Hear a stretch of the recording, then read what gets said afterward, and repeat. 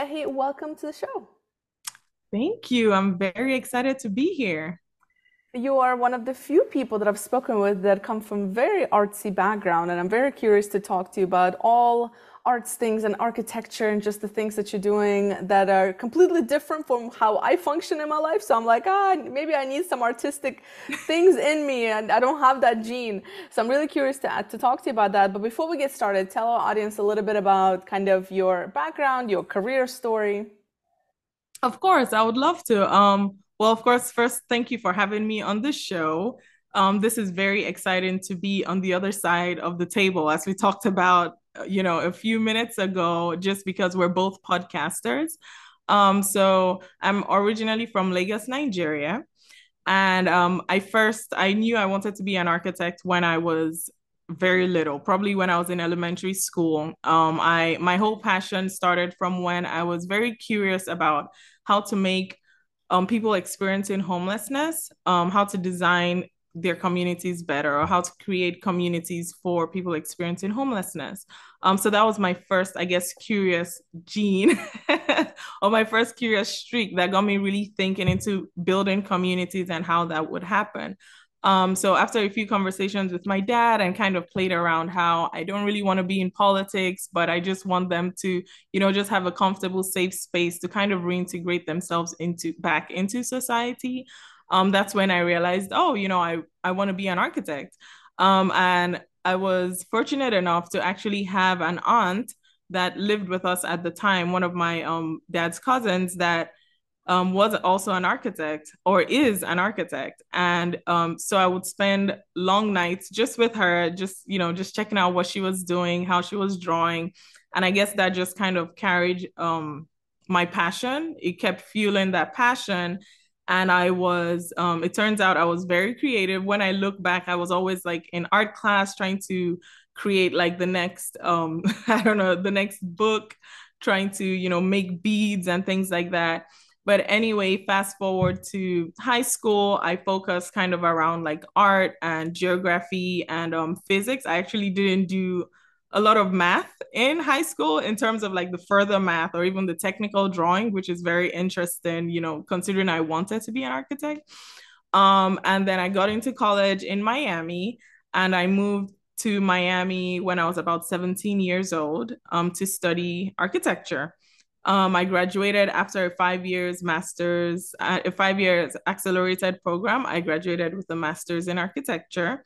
And I spent about 5 years after that in Miami, kind of just practicing and really finding out what I loved most about architecture and where my skill set and my talents will be best used. And I relocated with my husband to Atlanta about 2 years ago.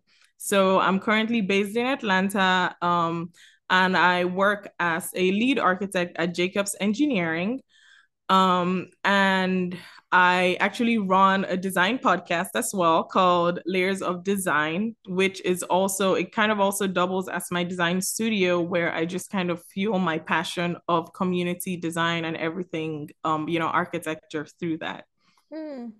That's very cool. So let's kind of dissect some of this. So creating communities. This is something you've mentioned since you were a kid. And I'm always so curious, like, how do people figure out, like, this is what I'm really passionate, like as a kid, right? Right? Because I think that's what people struggle with the most. Like, how do I know what I'm passionate about? And some people are very fortunate, like yourself, to kind of know you knew then that's what you kind of wanted to do, and you still feed that passion, and you've managed to maintain it and grow it and study it over these years. So was it a particular experience, or what was it that really drove you to one architecture and particular, I mean, it was around helping the homelessness situation, but Mhm. what was it exactly?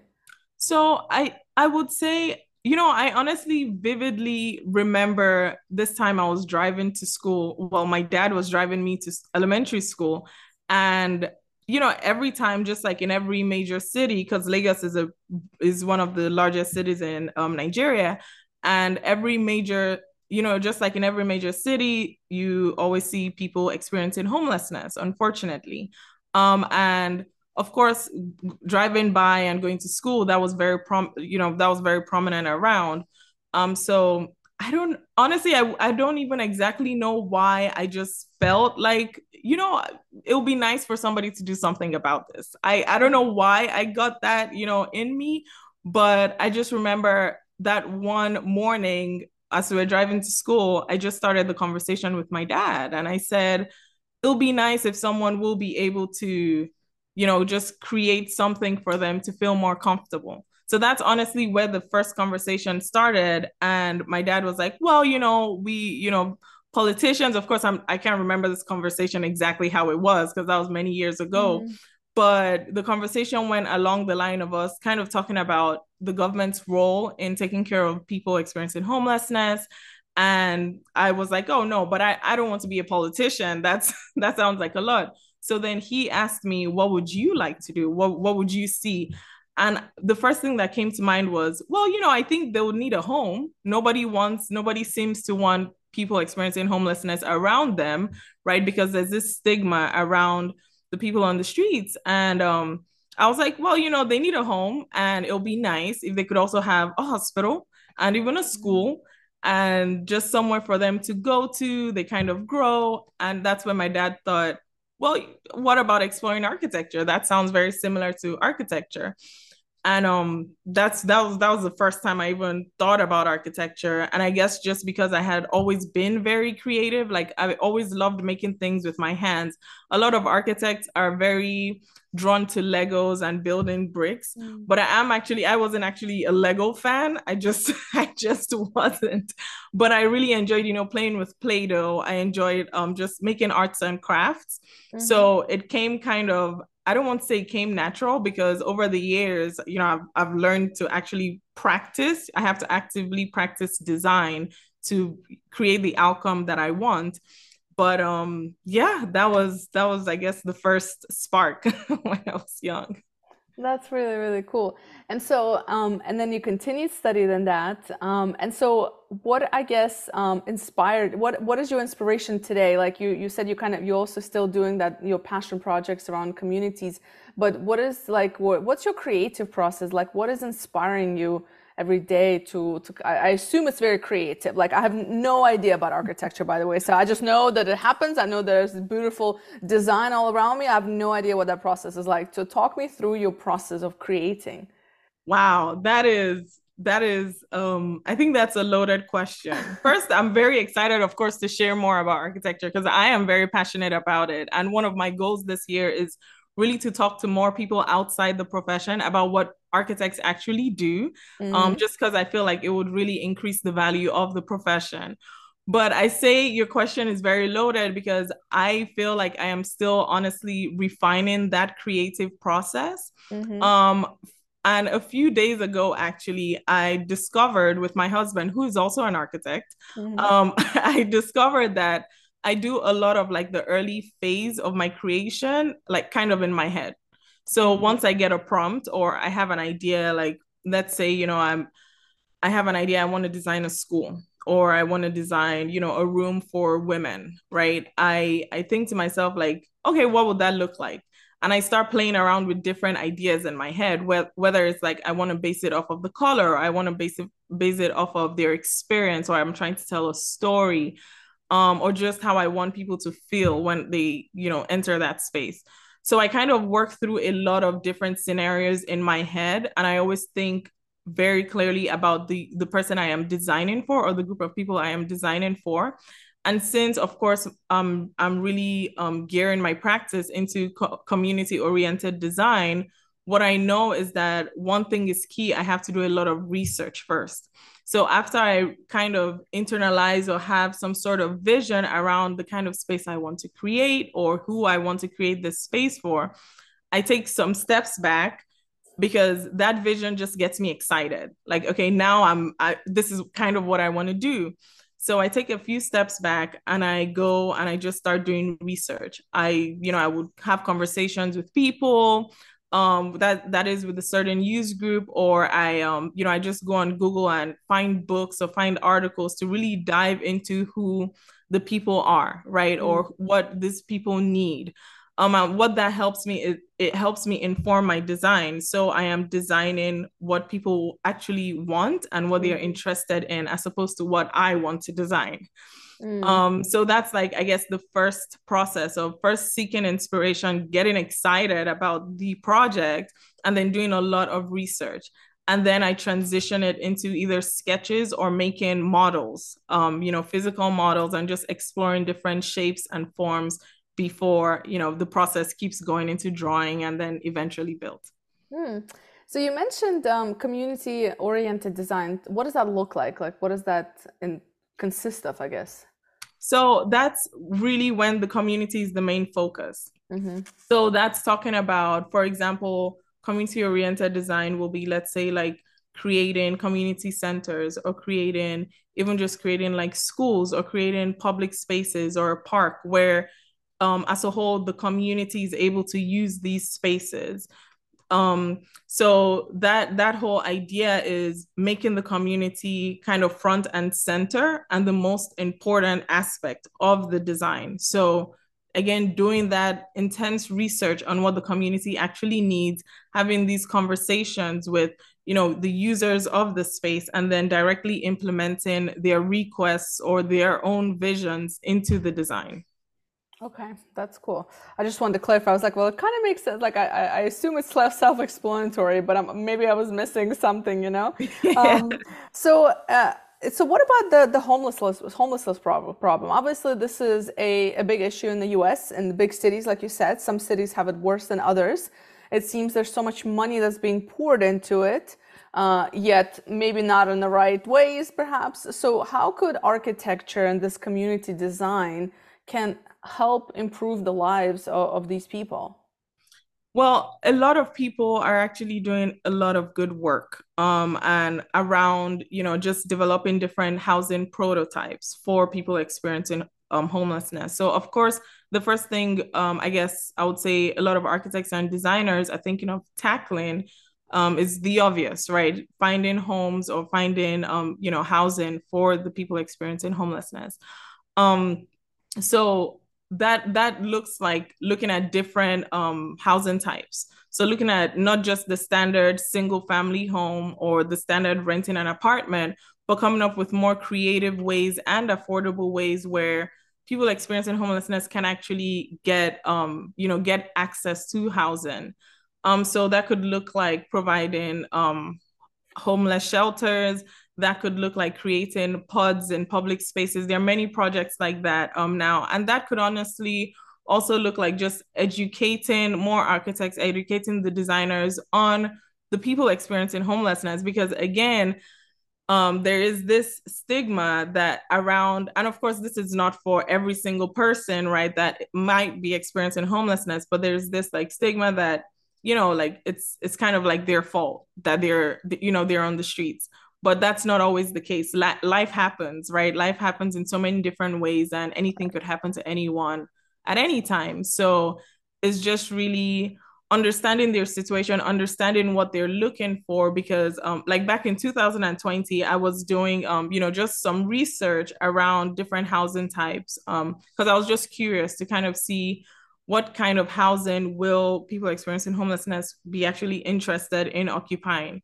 And with some of that research, I came across this article that was talking about how the housing, the shelters, and this was when I used to live in Miami, so a lot of the homeless shelters were actually being evacuated, not evacuated, but a lot of people experiencing homelessness were actually moving back to the streets or under the bridges. Hmm. And that's because it was the time of COVID.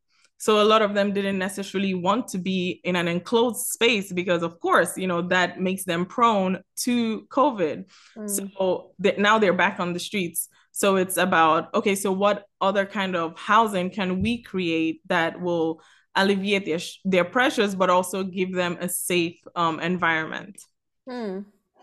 And so you've mentioned that you kind of want to also educate people about what architects do. And frankly speaking, addressing the homelessness problem wasn't even on my on my list of like what architects like that was not even a thing that I would think about. So what are some other misconceptions that people often get around architects or the world of, you in your industry?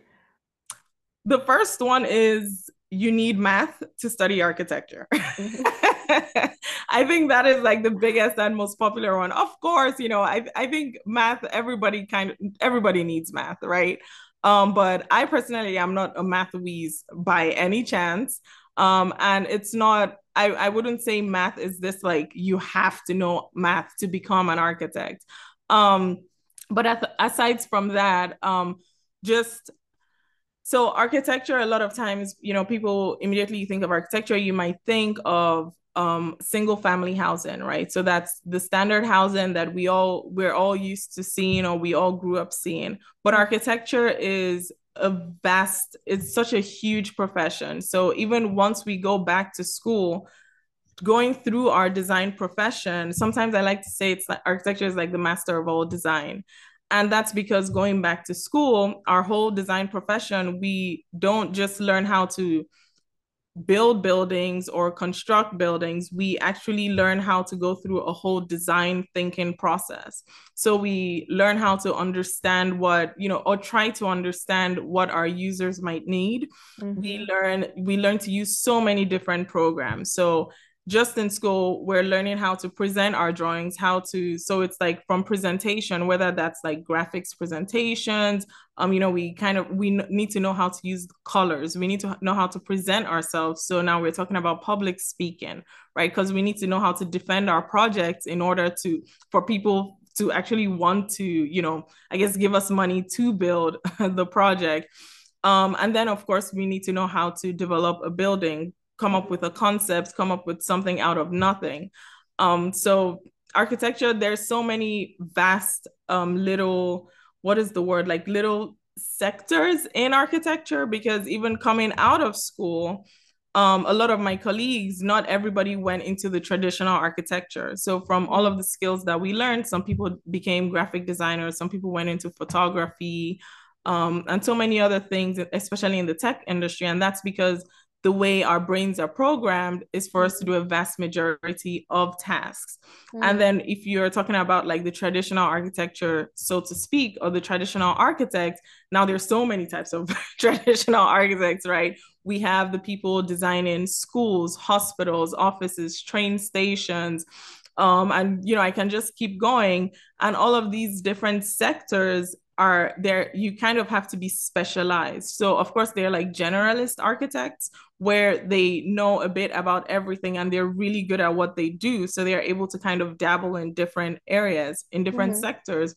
But then they're like specialized architects who, might have decided to focus their whole career around offices or around like hospitals. And each one is really different, kind of like the knowledge you need to have for each sector is a bit different. So Mm-hmm. if I've been, for example, if I've been studying hospitals my whole career, it would take, there'll be some sort of learning curve if I decide to switch my mindset over to designing for offices, for example. Hmm. That's very interesting. All new information to me. It's phenomenal how much I mean, I've known like a couple of architects, but I never dove deep into it. That's super interesting because I think it's also like that's like my whole thing for this podcast is like there's so much we don't know what we don't know, and people who are looking either for career change or people that are young that are listening to this and wanting to pursue a particular career, they might not think like for example, they might want to make an impact, but they don't realize that actually by creating these community oriented spaces and buildings, that is making an impact, right? Because Exactly. we always think like impact is like, oh, like socialpreneurship or I don't know, social, whatever. Like we always think in this limited way, but from what you're saying, it's like there's so many different ways. And again, like I would have never thought about architecture. I would never connected it to like, oh, solving a homelessness problem. Like, well, yeah, that makes sense. Like now that you're Yeah. speaking about it, right? That's interesting. So when you were talking about earlier about your studies and you decided to pursue your accelerated master to really try to hone in on what is it that you love most about architecture. So what is it that you love most? The people. It's I the people, especially it's kind of ironic to say because I am designing buildings and building a building is more of an object. Mm-hmm. Um, but I would say it's the people. One, it's interacting with people, is understanding people's needs because I truly believe that with my skills in architecture, or at least that is where I'm focusing my practice on, is to use design and architecture to really help underserved communities, right? Provide solutions to underserved communities. So Mm, I'll say it's the people, it's creating meaningful and thoughtful spaces for people. mm. I like that. That's nice. And then you've created this whole podcast, Layers by Design. So tell me about what inspired that. What do you talk about? Who are your guests? Who's your audience? Who's it for? Of course. Layers of Design is a passion project. And it started kind of like to give you a backstory, right? It Mm, started in 2019. So we've been running for about 4 years with about 62 episodes now.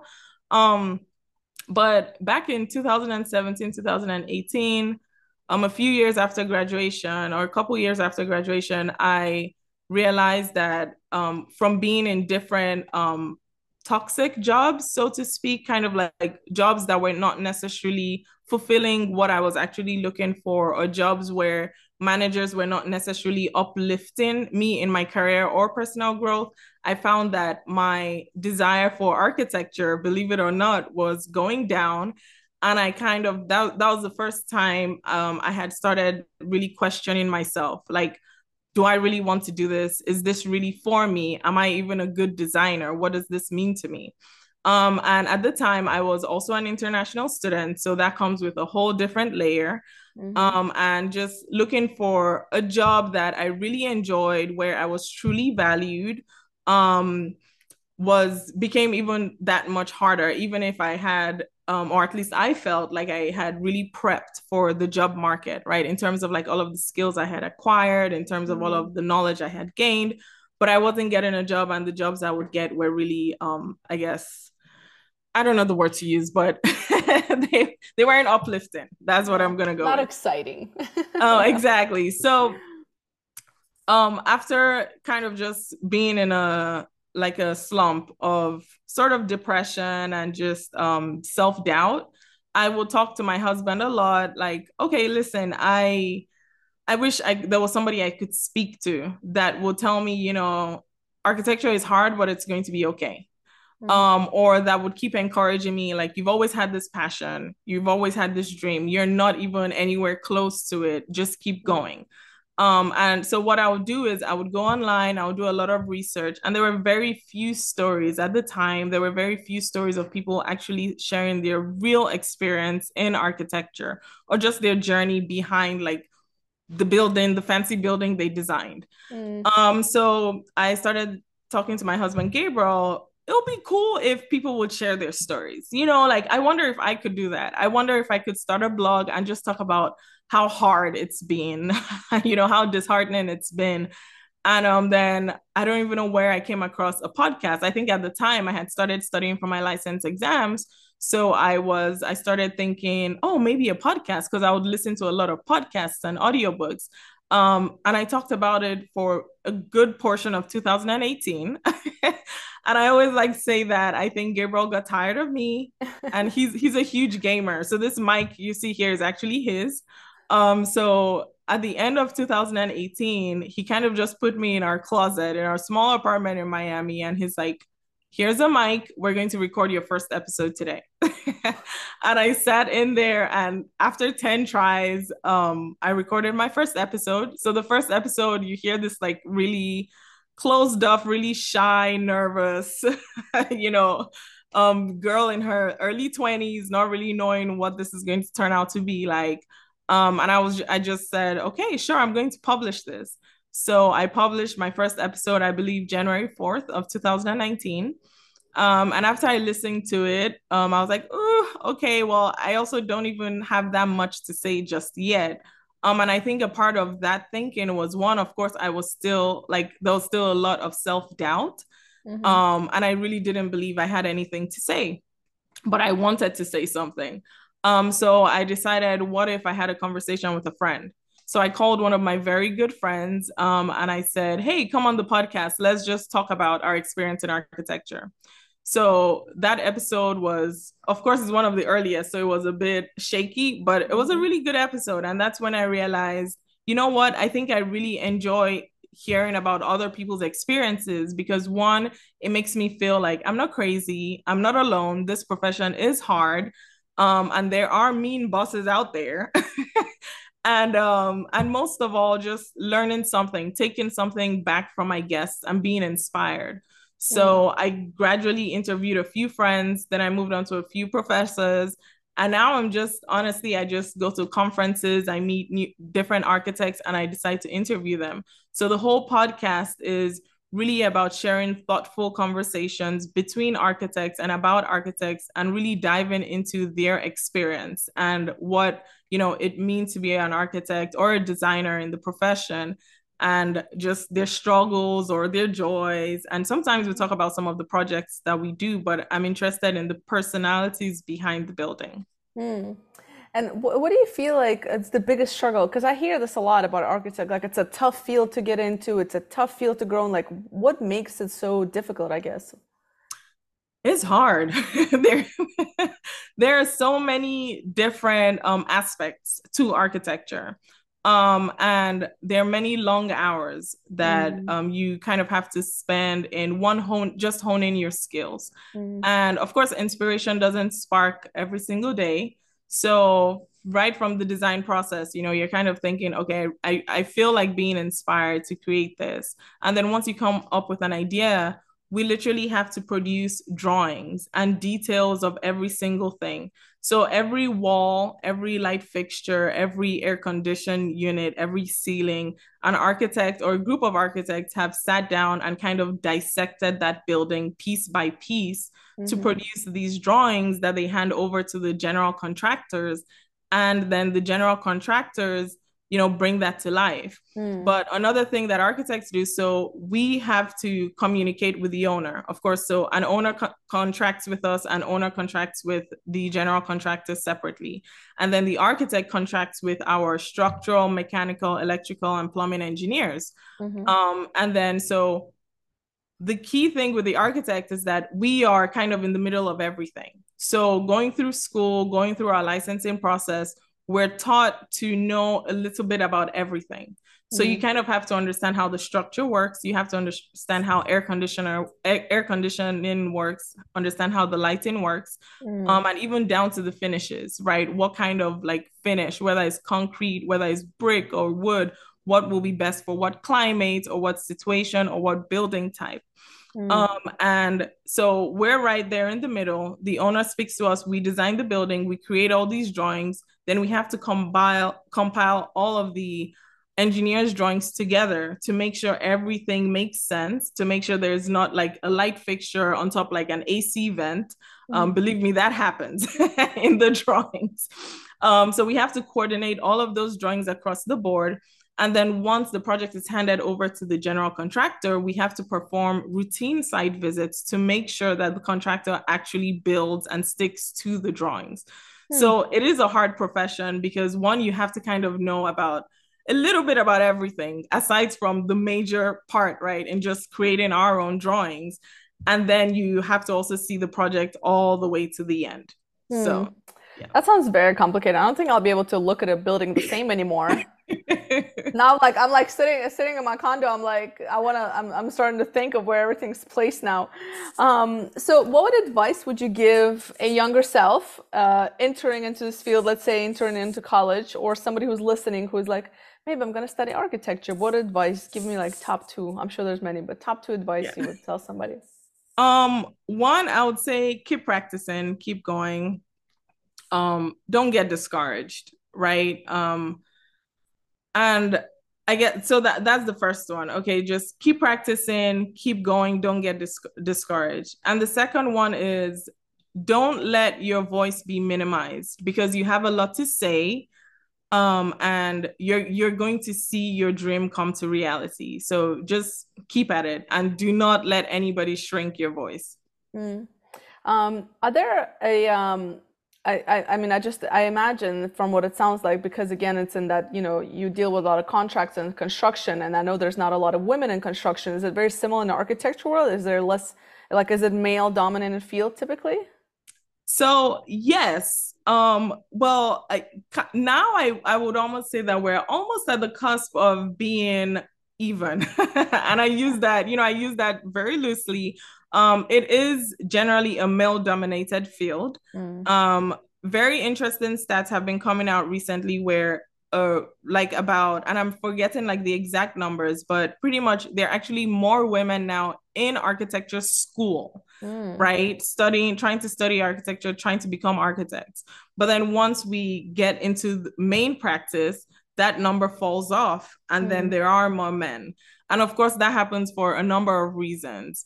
And one of the biggest one is women go on and we have kids, right? mhm, So that of course sets our careers back just a bit. Unfortunately, it shouldn't be that way, but it still happens. And just it's still, I think it's still taking men getting used to that. Okay, women are in this room, right? Women are having these same conversations, they're doing the same things that we can do. So I think it is definitely getting better, because there are a lot of things and a lot of there are a lot of things in play. There are a lot of really good conversations happening. So I'm also on the board of directors for two architectural organizations. One is the American Institute of Architects, and the other one is National Organization of Minority Architects, both chapters in Atlanta. mhm, And for example, the CEO of the AIA National is a woman, Lakeisha mhm, Woods, and the president of the national chapter is also a woman. So it's very interesting to see this shift happening, right? Where women are being placed in leadership positions, right? Women are having a say a say in what the professional, in the direction that the profession is going. mm. But yeah, it's interesting. Interesting indeed. So before I ask you my last question, where do can people reach you? Where they can find you? Where do you hang out at on social media? So you can find me on LinkedIn first with my name, Ebehi Diaz. You can find me on Instagram with at hiking architect, because I love to hike. So I'm Ah, combining both. And definitely my business page, Layers of Design Creative Studio, on awesome. Instagram as well, and LinkedIn. And I'll make sure to include all that in the show notes for those that are listening. Thank you. And the last question I always ask my guests is, what is one question you wish people ask themselves more often? Whew, I thought about this for a second. And I would say, and this is also a practice that I am also, this is also something I'm trying to practice and also ask myself more. But I would say is that question will be, do I really have the capacity to engage, or do I feel pressured to? So Mm, that could mean like, maybe it's just a text message that we received from a friend. Or if a friend calls us saying, hey, I need some help, I need some advice, or even just on social media, right? So I feel like we don't ask ourselves enough, and we don't take a step back and just think, well, am I really in the right mental space to engage in this conversation, to be there for this person, mm, to respond to this text message right now, or just to be on social media and just have all of that information thrown at us? mm. That's a good one. Yeah, because I think we're just so used to just responding and engaging and reacting, but are we doing it when we're at our best? Exactly. Whoever it is, whatever the situation is, it requires a certain level of awareness and calmness and level-headedness and all those good things for sure. That's a great one. Good stuff. Well, Ibehi, I've learned more about architecture in the last 30 plus minutes than I ever have in my life so far. So thank you so much. I think for those that are listening, probably also going, I'm never going to look at a building the same again. So, but it was really, really insightful and informative. Thanks for making the time. Of course. Thank you so much for having me.